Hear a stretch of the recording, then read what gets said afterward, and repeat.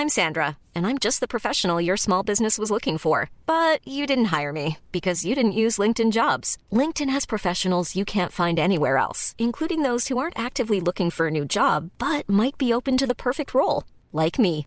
In a given month, over 70% of LinkedIn users don't visit other leading job sites. So if you're not looking on LinkedIn, you'll miss out on great candidates like Sandra. Start hiring professionals like a professional. Post your free job on linkedin.com/people today.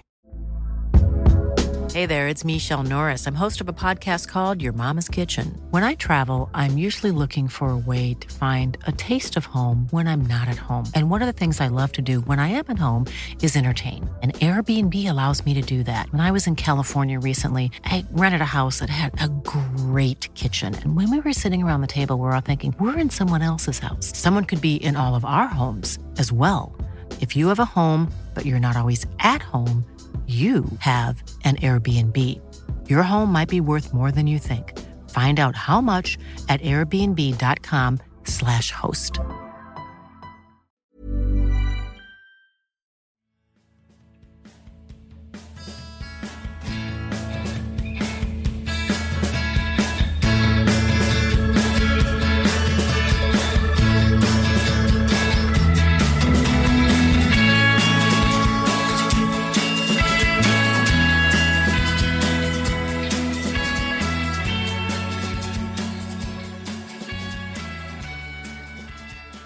Hej allihopa och välkomna till ett riktigt specialavsnitt får man väl ändå säga så här mitt i sommaren. Regn och rusk ute men här inne är det glatt och varmt och jag heter Daniel Joannou från CSS. Alltså CSS-podden som idag slår ihop sig med Klacken.nu. Kevin Bader är på andra sidan tråden någonstans i Stockholm, eller hur Kevin? Hur är läget med dig? Jawohl. Jag mår alldeles utmärkt. Jag sitter här med lilla skrubb hemma och helt enkelt njuta av att ha en liten pratstund med dig, Daniel.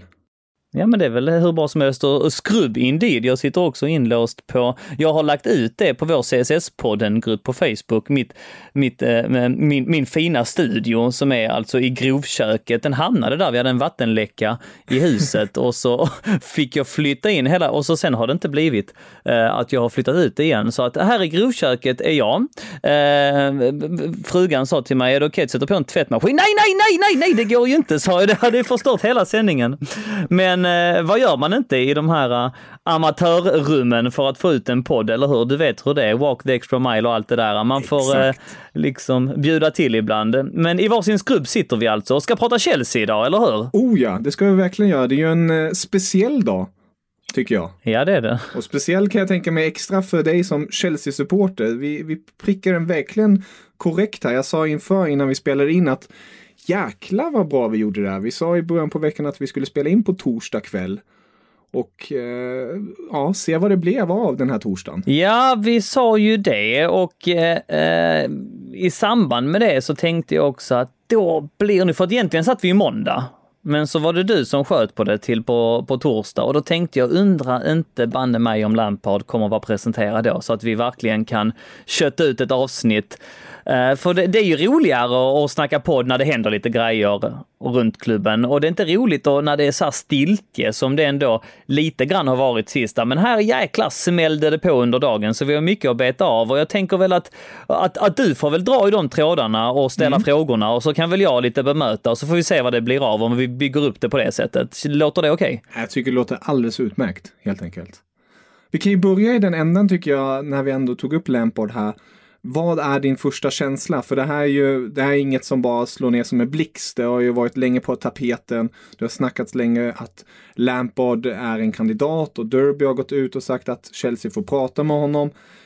Har det alltid varit rakt igenom yes, det här är rätt man eller har det vuxit fram genom tiden? Eller kanske helt enkelt fortfarande är lite osäker på det hela? Hur är dina känslor kring Lampard tillbaka i Chelsea? Om vi börjar säga så här så jag tror att vi får för att ge ett ärligt svar på den frågan så tror jag att man får backa bandet till vad som hände med Sarri egentligen. Och göra bara en snabb analys av den säsongen att han kom in, levererade ändå resultat om man ser till själva resultatraden så kom vi 3 och vann Europa League och kom till final i ligacupen. Och det är ju helt okej. Det är absolut inget dåligt facit. Men så har vi allt det där runt omkring som en lite mer insatt ser. Va? För att jag förstår att man som utomstående säger att Sarri gjorde det jättebra. Och hur kommer det sig att Chelsea inte klamrade sig fast vid honom med näbbar och klor? Men vi har allt det där runt omkring att han ändå stod för några rejäla plumpar i protokollet, förlust mot topp 4, i princip alla lagen, på vissa på ett riktigt förnedrande sätt. Arsenal, Tottenham, vi förlorade med 6-0 mot Manchester City, 4-0 mot Bournemouth. Extrema resultat som vi inte har sett Chelsea prestera på väldigt många år. 6-0-förlusten mot City var vår största förlust på nästan 30 år. Och det faktum att han inte hade någon direkt länk med supportrarna, han efter att man har haft karismatiska managers som Conte och Mourinho, så blev det en stor kontrast när han kom in och gillar egentligen inte att klanka ner på folks utseende, men att han kanske i den kontexten, speciellt efter de två herrarna, inte levde upp till dem om man ska jämföra karisma. Det är väl ändå rätt så tydligt. Att han aldrig riktigt lyckades bygga upp en bra relation med supportrarna spelar in. Samtidigt som att hans yttrande, hans kommentarer var ofta konstiga. Han var benärlig och visst, det är väl bra, men han drog ner oss också på ett ganska tidigt stadie när han sa att vi kommer aldrig kunna vinna ligan med det här laget. Och missförstå mig rätt, Sarri är en högintelligent man och jag tror att han är en väldigt, väldigt bra fotbollstränare. Men alla de här aspekterna sammanvävt, liksom att man också får väga in att han inte var någon jättematchcoach, utan han ville jättegärna köra sin taktik som kanske då inte funkade lika bra i England som den har gjort i Italien tidigare.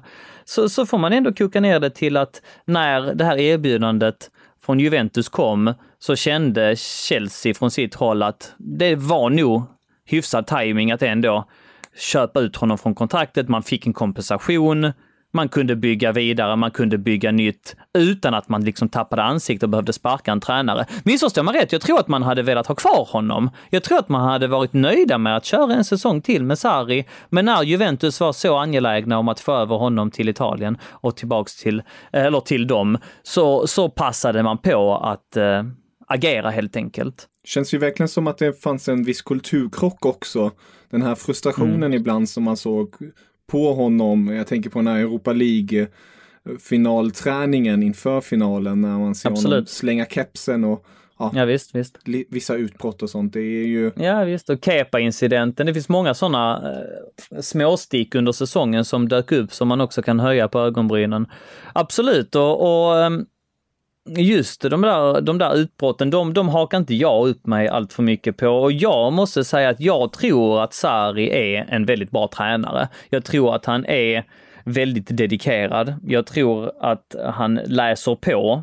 Han andas fotboll som jag tror väldigt få andra människor gör. Hela hans vakna tid verkar gå ut på att bara konsumera fotboll i någon aspekt. Och det är klart att man kan ta sig långt på det sättet. Men jag gråter inte blod över att han lämnade. Det känns ändå som att det blev lite fel. Det blev lite, alla de här bitarna som vi diskuterar nu, så det ligger in lite kulturkrock i det hela också. Ja, det stämmer. Det har kommit rapporter om att han stank cigarettrök och att de måste sanera hans kontor och att han skulle smyga ut och röka en cigg så fort slutsignalen gick.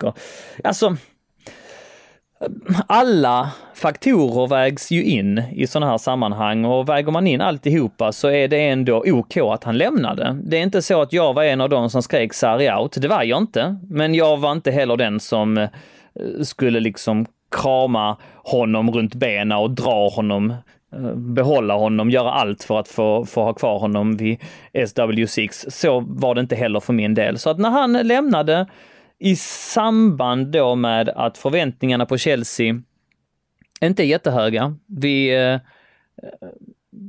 slutade 3:a. Året innan det slutade vi 5:a. Vi håller på, vi är ganska långt ifrån att vinna ligan just nu. Ganska många poäng ifrån toppen. Vi har inte spelat Champions League förra säsongen. Vi är i ett stadie där vi inte räknas som en toppklubb i England längre. Tyvärr. Nej, inte kanske titelkandidat. Titelkandidat ska jag säga. Toppklubb räknas vi absolut. Titelkandidat är mer korrekt ord. Ja. Men och i samband med att vi också, det är den stora faktorn här också, va, som vi måste nämna, är den här transferbannen som hänger över oss och som då, jag skulle vilja säga till 100% kommer verkställas redan den här sommaren.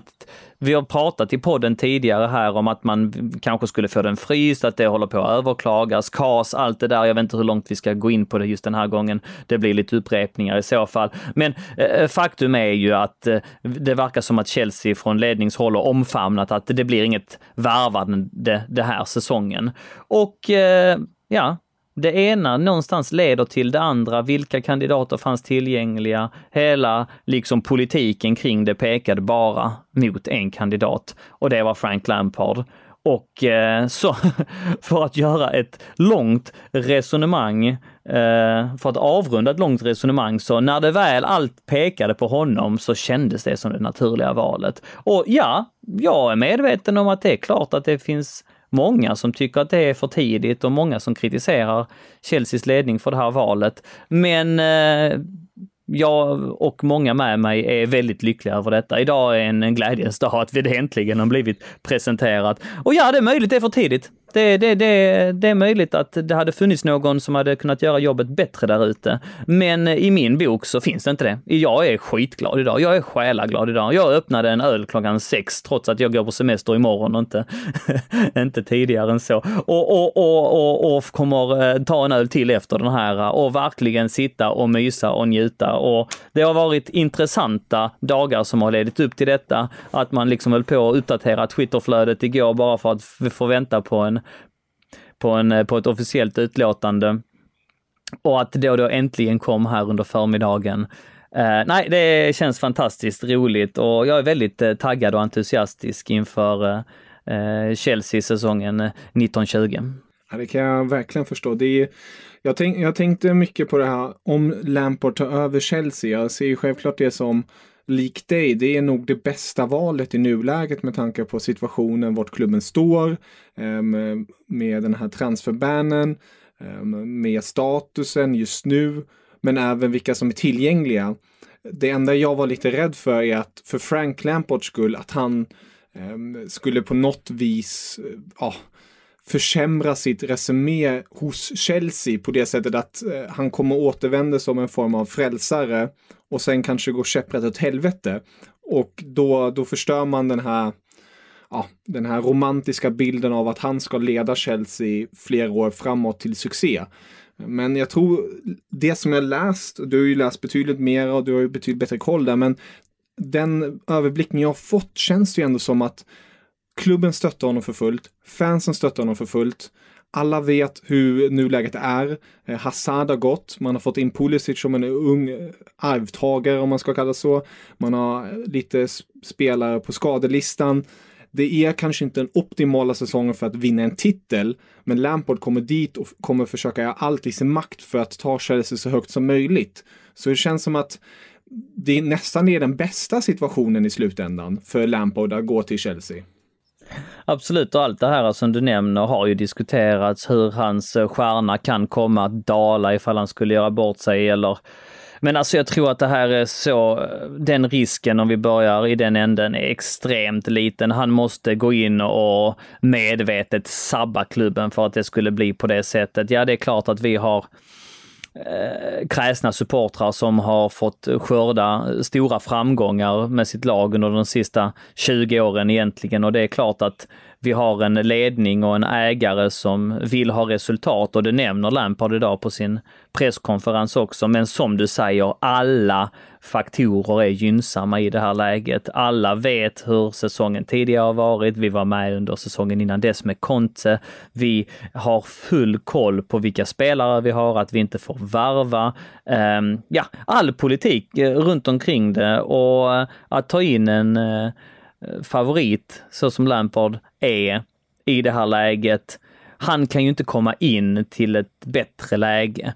Men med det sagt så bemöter han det också under sin presskonferens. Han säger detta att han vill inte bli behandlad på något annat sätt, utan han vet om att det är höga krav som gäller, och där tycker jag att han skiljer sig från Sarri, vilket är det någonting som jag vill kritisera Sarri, någon aspekt man kan kritisera Sarri utifrån, så är det just att han var väldigt ärlig där, och han hade säkert rätt, han hade ju rätt. Han sa i början av säsongen att jag tror inte vi kommer kunna mäta oss med Liverpool och Manchester City, och så blev det. Han sa att för mig är Liverpool och Manchester City liksom världsklass och vi är snäppet under.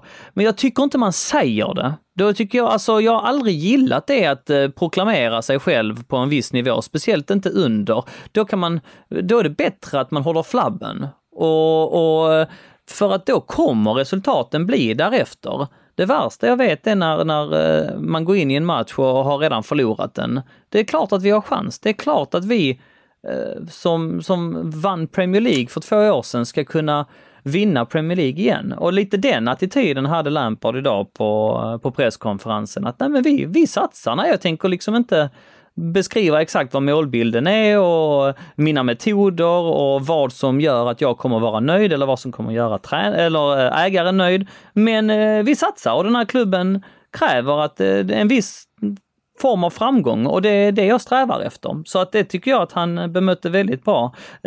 Summa summarum av hans presskonferens idag var överlag väldigt imponerande, måste jag säga. Nu glider vi kanske in på ett annat ämne, men alltså hela miljön kring Chelsea nu känns väldigt uttänkt. Från att saker och ting har svävat i luften så har man nu tagit in Frank Lampard som faktiskt är en erkänt vettig människa, en intelligent fotbollsspelare. Inte bara det, som man satt check som sportchef från att inte ha haft någon sportchef tidigare, eller technical director eller vad man vill kalla det. I alla fall någon typ av sportchefsroll, om jag har läst det hela rätt. Som också är en väldigt omtyckt, väldigt engagerad men också väldigt intelligent människa. Frank Lampard har fått ta med sin ledarstab som också då är uttänkt och känns genuin, med Jody Morris i spetsen som har jobbat i Chelseas led tidigare, som kommer från gammal Chelsea-spelare också på tidigt 00-tal, som aldrig riktigt utvecklade den talangen han besatt, men som sen då har tränat många av de här ungdomarna som man nu menar att man får plocka hem för att satsa på kommande säsong, i och med att man har den här transferbannen. De tränade ju Jody Morris. Han var ju ungdomstränare i Chelsea innan han blev Frank Lampards assistent i Derby. Ja visst, så att det är många sådana synergier som ändå make sense. Man har tagit tillbaka Eddie Newton som jobbade med Roberto Di Matteo. Hela liksom staben och strukturen kring Chelsea känns faktiskt mer uttänkt och bättre och mer gynnsam för framtiden än vad jag någonsin tidigare har känt, höll jag på att säga. Men så är det nog alltså. Så nej, det ska bli intressant att se vad detta kan bära. Det är bara lite så här background, vad säger jag? Lite bakom kulisserna information när du pratar om ägarskapet så Abrahamovic har ju nu varit ägare för Chelsea, du får gärna rätta mig om jag har fel, men ungefär 16 år. Under dessa 16 år har han haft 14 tränare. Så det har varit en hel del rotation. Bara ge dig ett perspektiv, mellan den 1 juli 2008 kom Scolari och den 14 juli 2018 kom Sarri, och däremellan är det 10 tränare.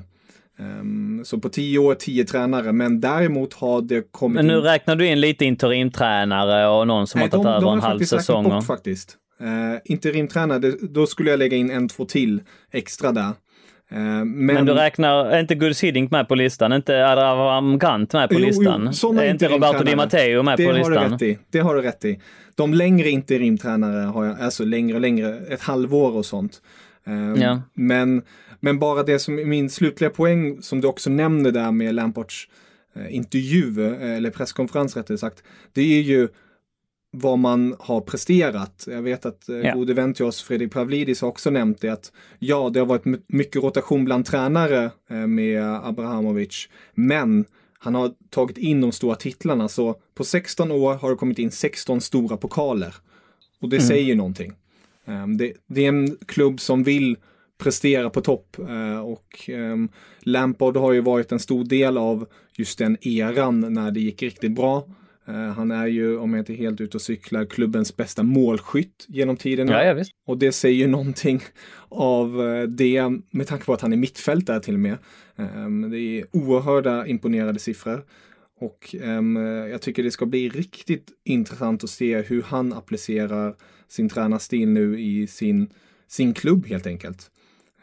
Absolut. Ja, nej, det är också en sån grej att han är en av Chelseas mest framträdande spelare genom alla tider, om inte den mest framträdande spelaren. Så att, och som sagt, man kan argumentera för att han är oprövad och man kan peka finger att det kommer gå åt skogen och att han inte har någon erfarenhet. Men vi vet om att jobba som fotbollstränare, det är en rad tillfälligheter som tar dig till toppen och lika snabbt kan du blåsas bort. Det är små marginaler som gäller och ofta så går det snabbt. Titta på Guardiola. Alltså hur mycket erfarenhet hade han innan han tog över Barcelona exempelvis. Titta på Zinedine Zidane. Hur mycket erfarenhet hade han innan han tog över Real Madrid?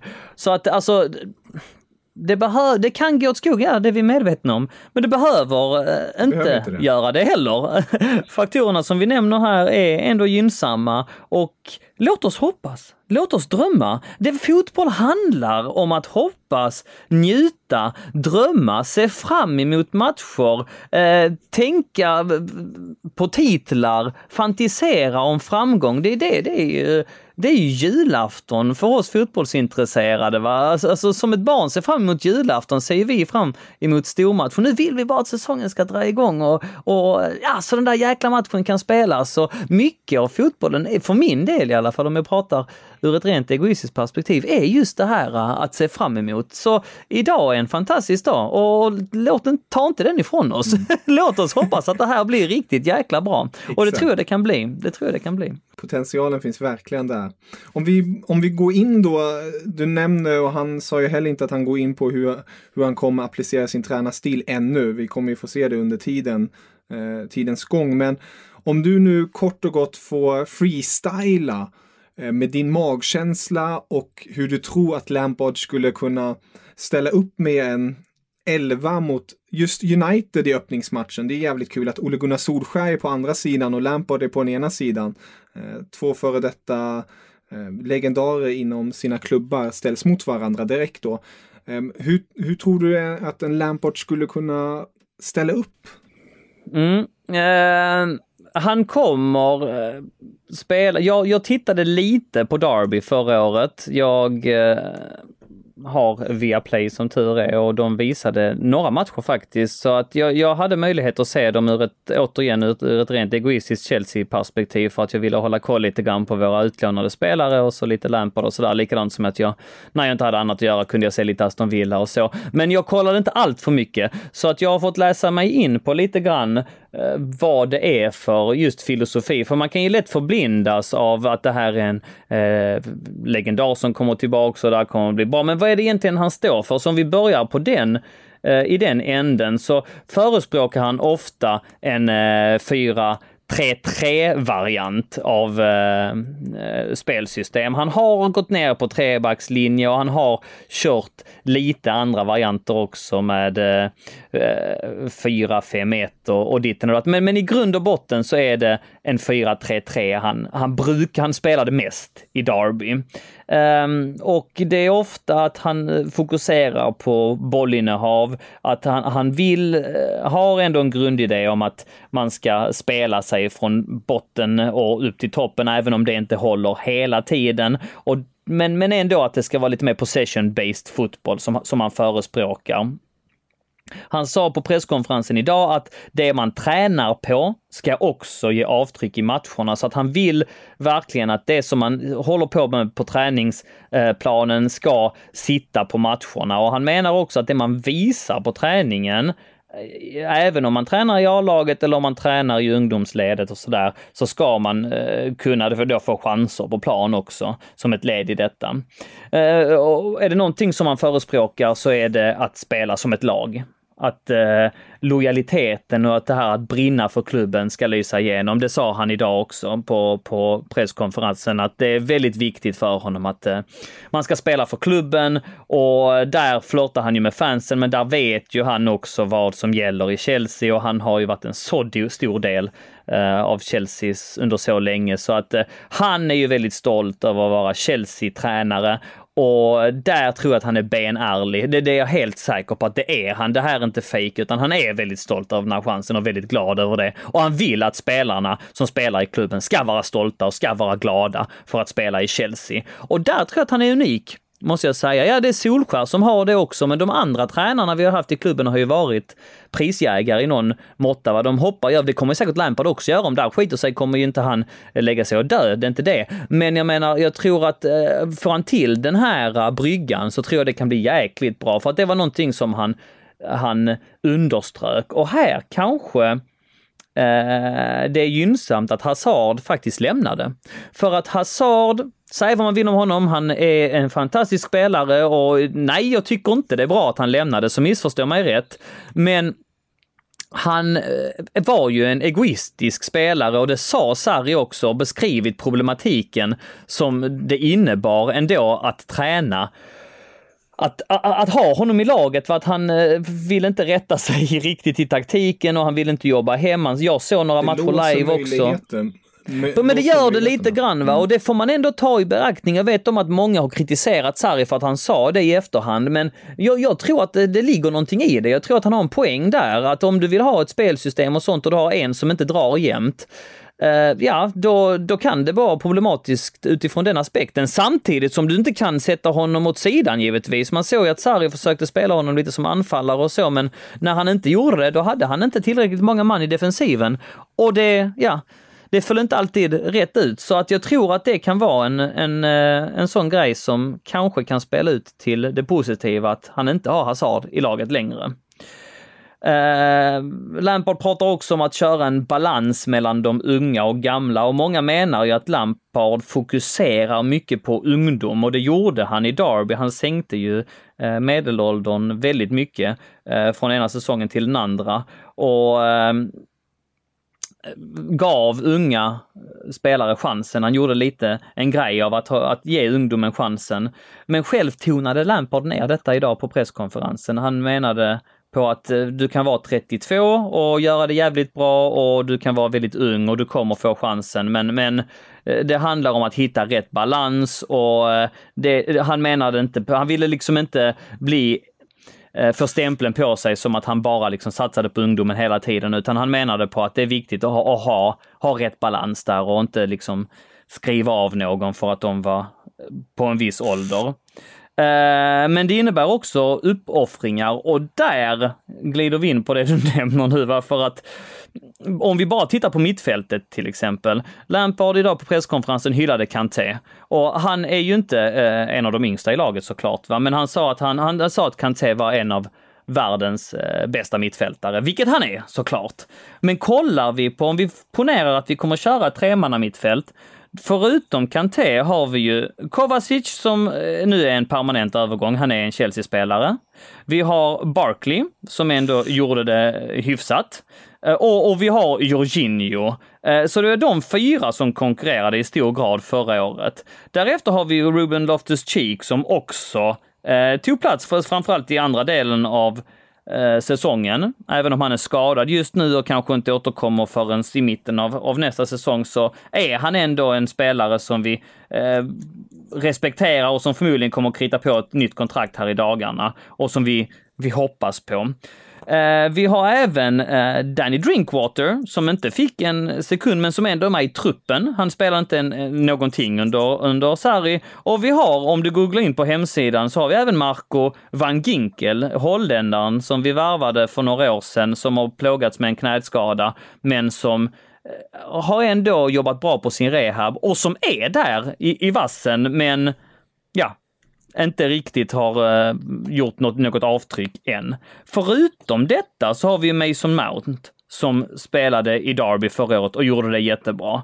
Vi har ju även Timothé Bakayoko som har i intervjuer sagt precis tillbaka från lånet. Och det kanske är även liksom Ethan Ampadu kan spela mittfältare, men det är en jäkla massa spelare på väldigt få positioner. Och det nämnde ju Lampard också idag på presskonferensen, att det blir ju intressant att formera det här laget, att det kommer bli uppoffringar och han kan ju inte spela alla gamla och spela alla unga och vara liksom, det är bara 11 platser. Så att det kommer bli jätteintressant att ta ut ett lag således. Det är jäkligt svårt, för man vet inte riktigt hur han resonerar. Men ja, man kan väl försöka. Det kommer ju vara Kepa längst bak, garanterat.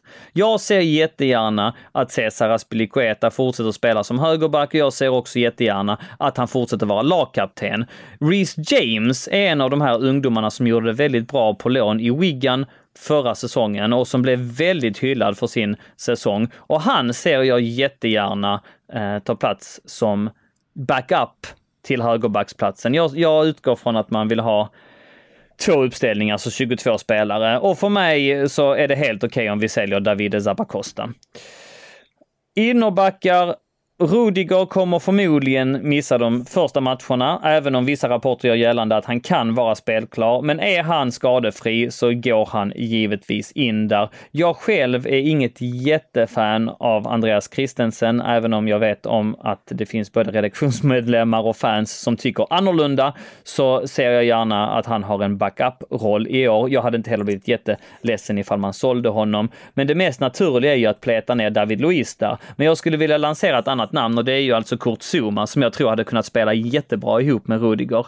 Och om jag får välja så får Kurt Zouma chansen i år, men så kommer det förmodligen inte bli. Det är mycket rykten som pekar att han faktiskt säljs till Everton, och att Lampard kanske väljer en mittbacksuppsättning då med Rudiger, David Luiz, Andreas Christensen och Fikayo Tomori. Det är 4 spelare på 2 positioner, och ja, teoretiskt sett så borde det räcka. Så att det är möjligt att det blir åt det hållet. Men jag hade gärna sett att Zouma bildade mittfax och faktiskt gick in i en startelva tillsammans med Rudiger.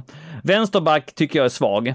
Vi har ingen jättebra vänsterback, och vi har inte någon naturlig som har varit ute på lån som har gjort det sådär jättebra just på vänsterbacken heller. Så där säger jag Emerson Palmieri i brist på annat. Men där behöver vi egentligen en ersättare. Den är vår svagaste position, skulle jag vilja säga faktiskt. Det står mellan Emerson Palmieri eller Marcos Alonso, som ingen av dem är sådär jätteduktig. Men om jag tvingas välja någon så får det bli Emerson i så fall.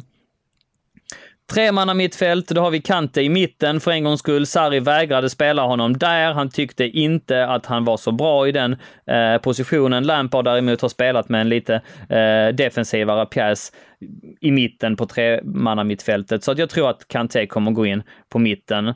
Och men det är absolut, det är rent trams att han skulle kunna spela där. Konstigt resonerat. Bredvid honom så, det är ju tråkigt att säga Kovacic och Barkley. Det är lite roligare i så fall att säga, men låt säga att Mason Mount får ett stort förtroende då, och att Ruben Loftus-Cheek, om han är skadefri, går in där också. Men nu kommer Ruben Loftus-Cheek förmodligen absolut inte vara tillgänglig om någon månad när det drar igång, så han kommer förmodligen sikta på en rehab framåt, att han är tillbaka i laget framåt jul. Men om vi säger till säsongspremiären så Kante i mitten, Mason Mount och men vi skriver väl Barkley där då, så har vi den satt. På ena yttern måste jag trycka in Pulisic direkt. Han gör ju det är fantastiskt där borta i Gold Cup. Har du någon koll på det, du som har koll på all fotboll? Ja, han har gjort det riktigt bra. Pulisic, han är ju en riktigt fin spelare. Han har ju kanske haft en liten annorlunda säsong så här långt under fjolårssäsongen i Dortmund, med tanke på att han blev klar för Chelsea och alltihopa. Men han nätade ju, jag tror han har gjort, vad är det nu, hur många mål har han gjort nu där? Jag tror han gjorde 2 mål i natt i alla fall, precis, mot Jamaica. Exakt, 2 mål mot Jamaica senast. Sen tror jag också han har varit uppe och nosat på att Mom deserves the best, and there's no better place to shop for Mother's Day than Whole Foods Market. They're your destination for unbeatable savings, from premium gifts to show-stopping flowers and irresistible desserts. Start by saving 33% with Prime on all body care and candles. Then get a 15-stem bunch of tulips for just $9.99 each with Prime. Round out Mom's menu with festive rosé, irresistible berry chantilly cake, and more special treats. Come celebrate Mother's Day at Whole Foods Market. When you're ready to pop the question, the last thing you want to do is second-guess the ring. At BlueNile.com, you can design a one-of-a-kind ring with the ease and convenience of shopping online. Choose your diamond and setting. When you find the one, you'll get it delivered right to your door. Go to BlueNile.com and use promo code LISTEN to get $50 off your purchase of $500 or more. That's code LISTEN at BlueNile.com for $50 off your purchase. BlueNile.com, code LISTEN. Hey there, it's Michelle Norris. I'm host of a podcast called Your Mama's Kitchen. When I travel, I'm usually looking for a way to find a taste of home when I'm not at home. And one of the things I love to do when I am at home is entertain. And Airbnb allows me to do that. When I was in California recently, I rented a house that had a great kitchen. And when we were sitting around the table, we were all thinking, we're in someone else's house. Someone could be in all of our homes as well. If you have a home, but you're not always at home, you have an Airbnb. Your home might be worth more than you think.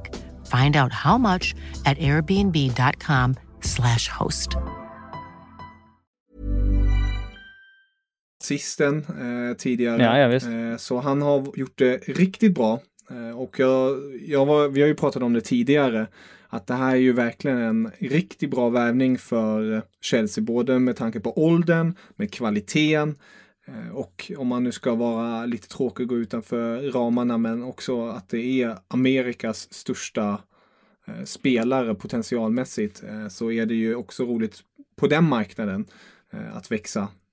Men jag tror han och Hudson-Odoi, de två lirarna när Hudson-Odoi är tillbaka på varsin kant, det är riktigt roligt att se med tanke på att det är en 18-åring och en 20-åring vi snackar om här. Absolut, och där får man ju inte bara skena iväg och tänka på att det är intressant, för att man måste ha in lite rutin i laget också. Så att jag väljer nu ändå Pulisic och Willian som första kandidater, och så Hudson-Odoi återigen också en av de här ynglingarna som tyvärr har dragit på sig en jobbig akillesskada, så att han kommer förmodligen också missa inledningen, även om det ryktas att hans rehab går bättre än Ruben Loftus-Cheek, så att han kommer förmodligen vara tillgänglig tidigare än Ruben Loftus-Cheek, så petar vi honom till premiären och så sätter vi då Pulisic och Willian från start. Och sen anfallet är högintressant. Som bekant så har vi ju skickat Higuain, och det var ju korrekt. Det var nog hans sejour i klubben kommer gå till historien som ett riktigt fiasko. Det kommer liksom skämtas om honom framöver på elaka sätt. Men då har vi några att välja mellan. Vi har Giroud som har kritat på ett nytt kontrakt. Vi har Michy Batshuayi som gjorde det väl okej för Crystal Palace, och så mycket personlig favorit.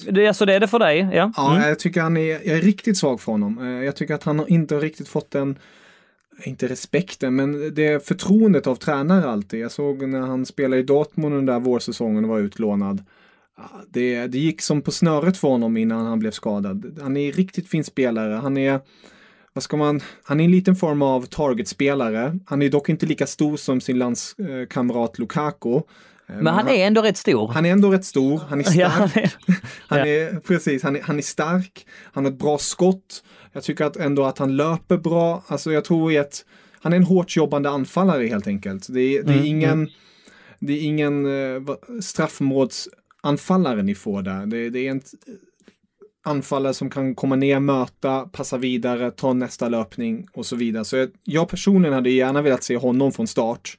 Och sen kanske se Giroud som den här klassiska plan B-anfallaren. Absolut, och det håller jag med dig om. Jag tycker att det är dags att ge honom chans. Så vi trycker in honom från start då. Härligt. Inga konstigheter, ja. Men sen har vi ju, och så har vi Tammy Abraham som också gjorde det bra i Championship förra året. Så att det är väl det står mellan, helt enkelt. Så där, men Batshuayi låter rimligt. Och det är inget dåligt lag detta.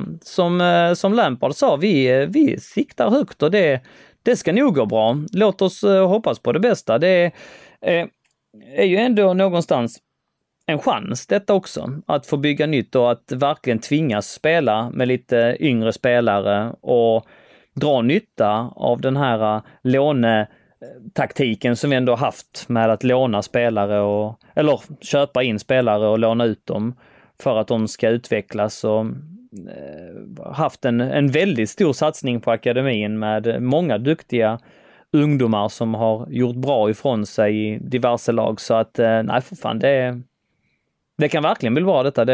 Jag är mycket entusiastisk, återigen, värt att understryka. Jag tror det här är också en bra läge, det här lite, om man nu får kalla det så, tar det inte fel, men det är lite underdog-stämpeln. Ja, men det blir det ju. Kommer ju Chelsea få igen, och jag tror det klär dem väldigt bra. Att de kliver upp där. Nu tittar man till exempel mot ett Manchester City som har precis vävat Rodri Hernandez från Atletico Madrid, en av de mest eftertraktade in i mittfältarna. Och då har man ju redan Fernandinho, Gundogan, Kevin De Bruyne, David Silva. Alltså det är ju Pep Guardiola petar och leker ju runt där med topppjäs på varje position. Och då tycker jag det är väldigt charmigt och spännande att se då Lampard krydda ihop det här laget som du nämner. Många unga spelare som kanske inte har de här stora namnen, men som har visat kvalitet, att få ihop det här laget och se vad man kan åstadkomma med det hela. Det är oerhört roligt, tycker jag. Ja, absolut. Och återigen så tror jag att för första gången men jag menar, det står nog klart att han kommer få en ärlig chans att göra så bra han kan med det här laget utan direkta krav på att det måste gå riktigt, riktigt bra direkt. Och är det någonting som Lampard också har visat att han kan göra, så är det att förändra. Och där var det många supportrar som inte tyckte att Sarri riktigt höll måttet, utan han var ju väldigt låst vid en taktik och ville sätta sitt spelsystem. Men Lampard har ändrat både spelsystem och har gjort byten i paus när han inte tyckt att någonting har funkat, och ofta har det fallit ut bra. Han har blivit hyllad för det också. Så att det blir också det är roligare med den typen av tränare som har en större talang för matchcoachning. Jag vet om att många Chelsea-supportrar tyckte det var fel att man gjorde så med Ancelotti. Men Ancelotti tyckte jag aldrig var en riktigt bra matchcoach, utan han kunde gärna se en match, se ett visst spelmönster och bara låta matchen förloras för att han inte gjorde någonting åt det. Och lite så var ju Sarri också. Jag tycker att du får ju gå ifrån med en plan A och en taktik, med all respekt. Det är jättebra att ha det, men du måste ha motgift på om den här taktiken spricker någonstans, och då kan desperata metoder ibland vara gynnsamma, speciellt i fotbollens värld. Och där tror jag att Lampard är vågligare, helt enkelt, för att det visade han på i Derby förra säsongen. Ja, man blir ju oerhört taggad på den nya Premier League-säsongen, och att den också ska starta för Chelseas del mot Manchester United kryddar ju till det ännu mera. Det är ju, när vi spelar in det här, det är den 4 juli, det är ungefär 5 dagar och en månad kvar till premiär då. Har du datumet för premiären framför dig? Jag tror själva Premier League-premiären är den 9 augusti, på fredagen där. Då spelar Liverpool Norwich. Och sen är det själva Chelseas match är den 11, om jag inte helt ute och cyklar. Precis, vi spelar på söndagen 17:30.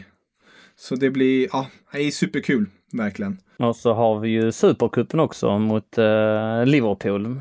En liten styrkemätning direkt där mot CL-mästarna. In i hetluften direkt. Vi får se hur det går för Manchester United. Det är ju ditt lag i England, eller hur?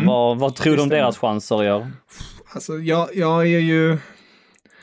Man är ju lite skeptisk när man hör alla de här ryktena kring Harry Maguire. Man har tydligen lagt ett bud på 70 miljoner pund på Harry Maguire. men Leicester vill ha 90 miljoner pund. Och sen läser man samtidigt rapporter om att Juventus är nära på att värva De Ligt för 45 miljoner plus bonus. Självklart lockar Juventus mer med tanke på att de är Champions League och att det är regerande mästare etc. Men att man inte gör allt i sin makt för att få en sån spelare istället. Att man pumpar på och säger ni kan få 100 miljoner pund istället. Alltså det är... Ja. Det liknar ju väl 200. Ja, det är precis. Han är ju helt sanslös. 19 år gammal och alltihop. Ja, det är helt sjukt alltså. Ja. Nu har man i alla fall värvat Wan-Bissaka som är stora viktiga kuggen hittills. Men man hoppas ju ett par till. Nu innan vi spelar in det här blev Herrera precis klart för PSG. Ett tapp tycker jag enligt mig för Manchester Uniteds del. Han fick ju inte förlängt eller så förtroendet av styrelsen och det har ju blivit mycket snack kring det. Så, och sen är hela Pogba-affären också. Så det är, det är en klubb också som inte är helt på det bästa. Jag skulle nog säga att Chelsea i nuläget med tanke på att Lampard landade idag och allt vi har gått igenom är verkligen på ett par steg före United i själva komma i lugn och uppbyggnadsfasen. För att där tror jag också att många jämför Solskär med Lampard och säger att men det är typ samma resa och det är det inte. Låt mig bara poängtera det att Solskär, visst han var hyfsad för Manchester United. Han var mest bänknötare. Ska vi vara ärliga, var han mest bänknötare? Ja. Han är ju supersad. Han gjorde några viktiga mål. Exakt. Och absolut, han har satt ett avtryck. Men Lampard vi pratar om, du skulle aldrig nämna Solskär som en av de allra viktigaste i Uniteds historia. En George Best eller kanske en Keane eller en... Ja, det finns en hel del. Beckham i viss mån. Ja, alltså det finns många man kan... Charlton, givetvis. Många, men Lampard är där uppe. Han är där uppe. Och visste nu det här personliga preferenser kanske, och givetvis är jag färgad. Men Solskär har inte slått mig som någon. Han har inte gjort något avtryck på mig rent liksom intellektuellt. Jag tycker han uttrycker sig flummigt. Han har hyfsat dåligt språk, konstigt nog, trots att han har bott där så pass länge i England. Han flummar, han hoppar mellan olika ämnen när han ska svara på en fråga. Jag tycker inte han har gett ett särskilt intelligent intryck faktiskt, måste jag säga. Och det han har bevisat här i United, han hade en jäkla flyt de första inledande, vad var det Kevin, 8 matcherna eller någonting? 8-10 matcher ungefär. Han lyfte locket helt enkelt, bara lät spelarna andas.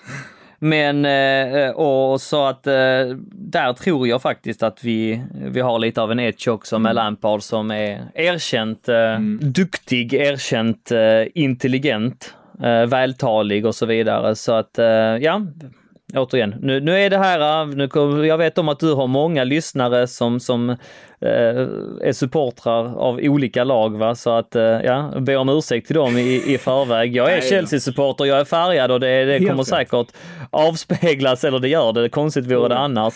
Men detta är mitt sätt, min ödmjuka approach på det hela, ska jag säga. Ni skulle hört om jag inte var ödmjuk. Det låter bra. Ja, du Daniel, riktigt roligt att prata med dig verkligen. Ja, visst. Jag måste bara slänga in här ett totalt sidospår.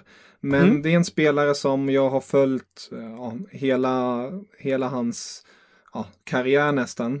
Han la nämligen skorna på hyllan idag, meddelade han. Det är nämligen Arjen Robben, precis. Och där jag har ju följt den tyska fotbollen väldigt väl, speciellt Bayern München då med hans alla matcher där blev över 300. Han är Mr. Wembley i Bayern Münchens ögon på grund av det där målet mot just Dortmund i Champions League-finalen på Wembley. Då kallas han det. Men han har även ett förflutet i Chelsea. Jag ser att han har spelat 109 matcher, 19 mål. Han hade ju tyvärr, likt de andra destinationerna som Real Madrid, väldigt mycket skador. Men oerhört imponerande spelare när han väl är skadefri. Och vilken högsta nivå. Absolut. Nej, det är... Han var en klass för sig. När han var som bäst så var han lite bättre än alla. Tyvärr så höll det inte i sig så pass länge som i Hazard-fallet då, om man ska jämföra dem. Men när han var som bäst så flög han fram. Han kunde vika in och sätta den i krysset. Han kunde avgöra matcher på egen hand. Och för oss, jag tror han gjorde 3 säsonger för oss. Han var riktigt, riktigt bra och det var jäkla synd att vi sålde honom för så billigt som vi gjorde till Real Madrid. Nu håller jag på att googla här, jag är precis för 24 miljoner pund, vilket inte var. Men han ville ju lämna, tyvärr. Men har mycket att tacka honom för. Jag kommer ihåg att jag tog ut ett all-time Chelsea-lag under den tiden av de spelarna som jag har upplevt, och då tog jag ut Arjen Robben på en kant för att jag tycker att han var så pass profilstark ändå och grym för oss när han var som bäst. Det var, han hade en fin karriär, det får man säga. Många stora titlar, både ligatitlar i England, i Spanien och en hel del i Tyskland, även i Holland självklart. Så det är en fin spelare. Absolut. För mig var det också han som, alltså en symbol som kom in under Roman Abramovich-eran och ändå tog det här laget till 2 stycken Premier League-titlar. Och han är en stor symbol, både han och Duff som på den tiden bildade. Ja, precis. Var vinstsnabba och stod för den kreativiteten under det laget som Mourinho ledde. Så att en mycket fin fotbollsspelare, en fantastisk karriär under så många år, men hade gärna sett att han stannade i Chelsea en längre tid. Det förstår jag. Ja du. Jag tänkte bara kort lite... Nej, jag läste faktiskt också precis innan vi slängde oss här, så att på micken. Undrar varför att det kom så där mitt i alltihopa. Det känns ändå som att han... Jag tror hans kontrakt gick ut med Bayern München nu, och det var ju redan klart att han skulle lämna. Och jag tror helt enkelt han hade många erbjudanden, som det sades, runt om i världen.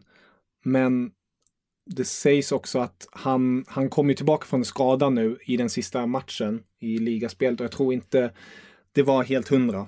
Jag tror han kände ändå att nej, det här är inte helt 100, och om jag fortsätter då kommer det bara bli sämre. Och han slutade på topp, och det måste man ge honom. Det tycker jag är coolt. Sluta med en ligatitel och en cuptitel i Bayern München.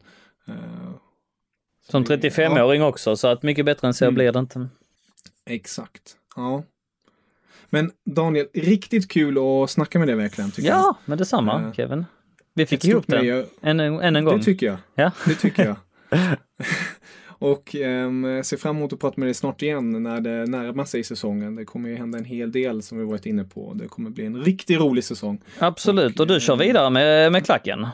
Jag kör vidare med klacken, som vanligt. Ja, inga konstigheter. Ja, nej, du får aldrig pensionera dig, det vet du om, va? Nej. Då förbjuder jag dig från... Ja, nej, vi är tacksamma att vi har dig. Svinbra podd alltså. Det kan jag rekommendera alla våra lyssnare också att lyssna på klacken.nu. Det är mycket nördigt inom varje... Ja, vad nu avsnitten har att nörda in sig i, så blir det ju väldigt fotbollsnördigt. Men nej, mycket bättre än så blir det inte, av riktiga supportrar, och du har väldigt många intressanta gäster som kan väldigt mycket om sina respektive fält. Så att nej, in och följ den på diverse poddhotell. Det är en rekommendation. Tusen tack för de varma orden. Jag kan verkligen bara säga detsamma. Det som du har byggt upp nu med Chelsea-podden, Donny, det är helt otroligt. Det är roligt att se.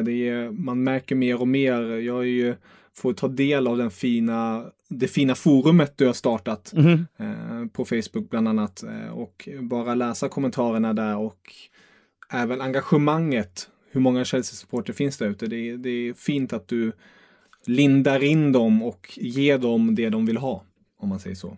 Ja, nu i en tyngre roll också. Vi har ett nytt ledarskap som ska driva supporterföreningen framåt, och det ser vi fram emot att göra, och det är klart att vissa bitar är viktiga i det, så att säga, och podden ska leva vidare, och det är kul att vi fick igång den här under hösten förra året och har ändå kört på ordentligt, och fler lyssnare, och som du säger, stort engagemang kring det, så det är jätteroligt. Så det är klart att det kommer fortsätta även nästa år, och vi har även fokuserat mer på Twitter här under en satsning som vi har dragit igång här nyligen också. Rätt många nya bitar inom supporterföreningen som man gärna får gå in och läsa in sig på Svenska Fans om man undrar. Men det finns alla anledning att sluta medlemskap i CSS inför säsongen 1920 och komma in i gemenskapen på riktigt. Om man inte vill det så behöver man absolut inte, då kan man lyssna på poddar och som sagt ta del av Twitterflödet och allt annat, nyheter och allt som vi förmedlar helt gratis. Men vill man komma in i gemenskapen på riktigt så får jag också flagga för det här avslutningsvis, att in på Svenska Fans och med några enkla klick så blir du medlem, och det kostar inte särskilt mycket heller, så det tycker jag att du ska bli. Verkligen. Instämmer. Men Daniel, sköt om det nu, så ska vi gå ur dessa skrubbar och ta del av denna fina sommarkvällen. Så hoppas att vi hörs snart igen. Absolut, och det är ju skönt för mig att du klipper ihop detta den här gången och att jag får vackert luta mig tillbaks. Men du skulle skicka över det till mig så lägger jag ut det på CSS-podden också. CSS-podden featuring klacken.nu alltså, eller klacken.nu featuring CSS-podden, hur du vill det. Ja, det spelar inte mig någon roll. Vad roligt var det i alla fall att få vara med tillsammans. Ja. Kanon Kevin, stort tack ska du ha.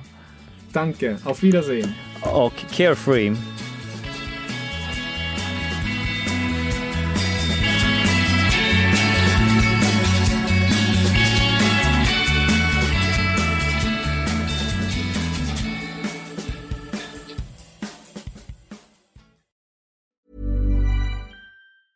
Hi, I'm Daniel, founder of Pretty Litter. Did you know cats tend to hide symptoms of sickness and pain? I learned this the hard way after losing my cat, Gingy. So I created Pretty Litter, a health monitoring litter that helps detect early signs of illness by changing colors, saving you money and potentially your cat's life. Pretty Litter is veterinarian developed, and it's the easiest way to keep tabs on your fur baby's health right at home. Go to prettylitter.com and use code ACAST for 20% off your first order and a free cat toy. Terms and conditions apply. See site for details.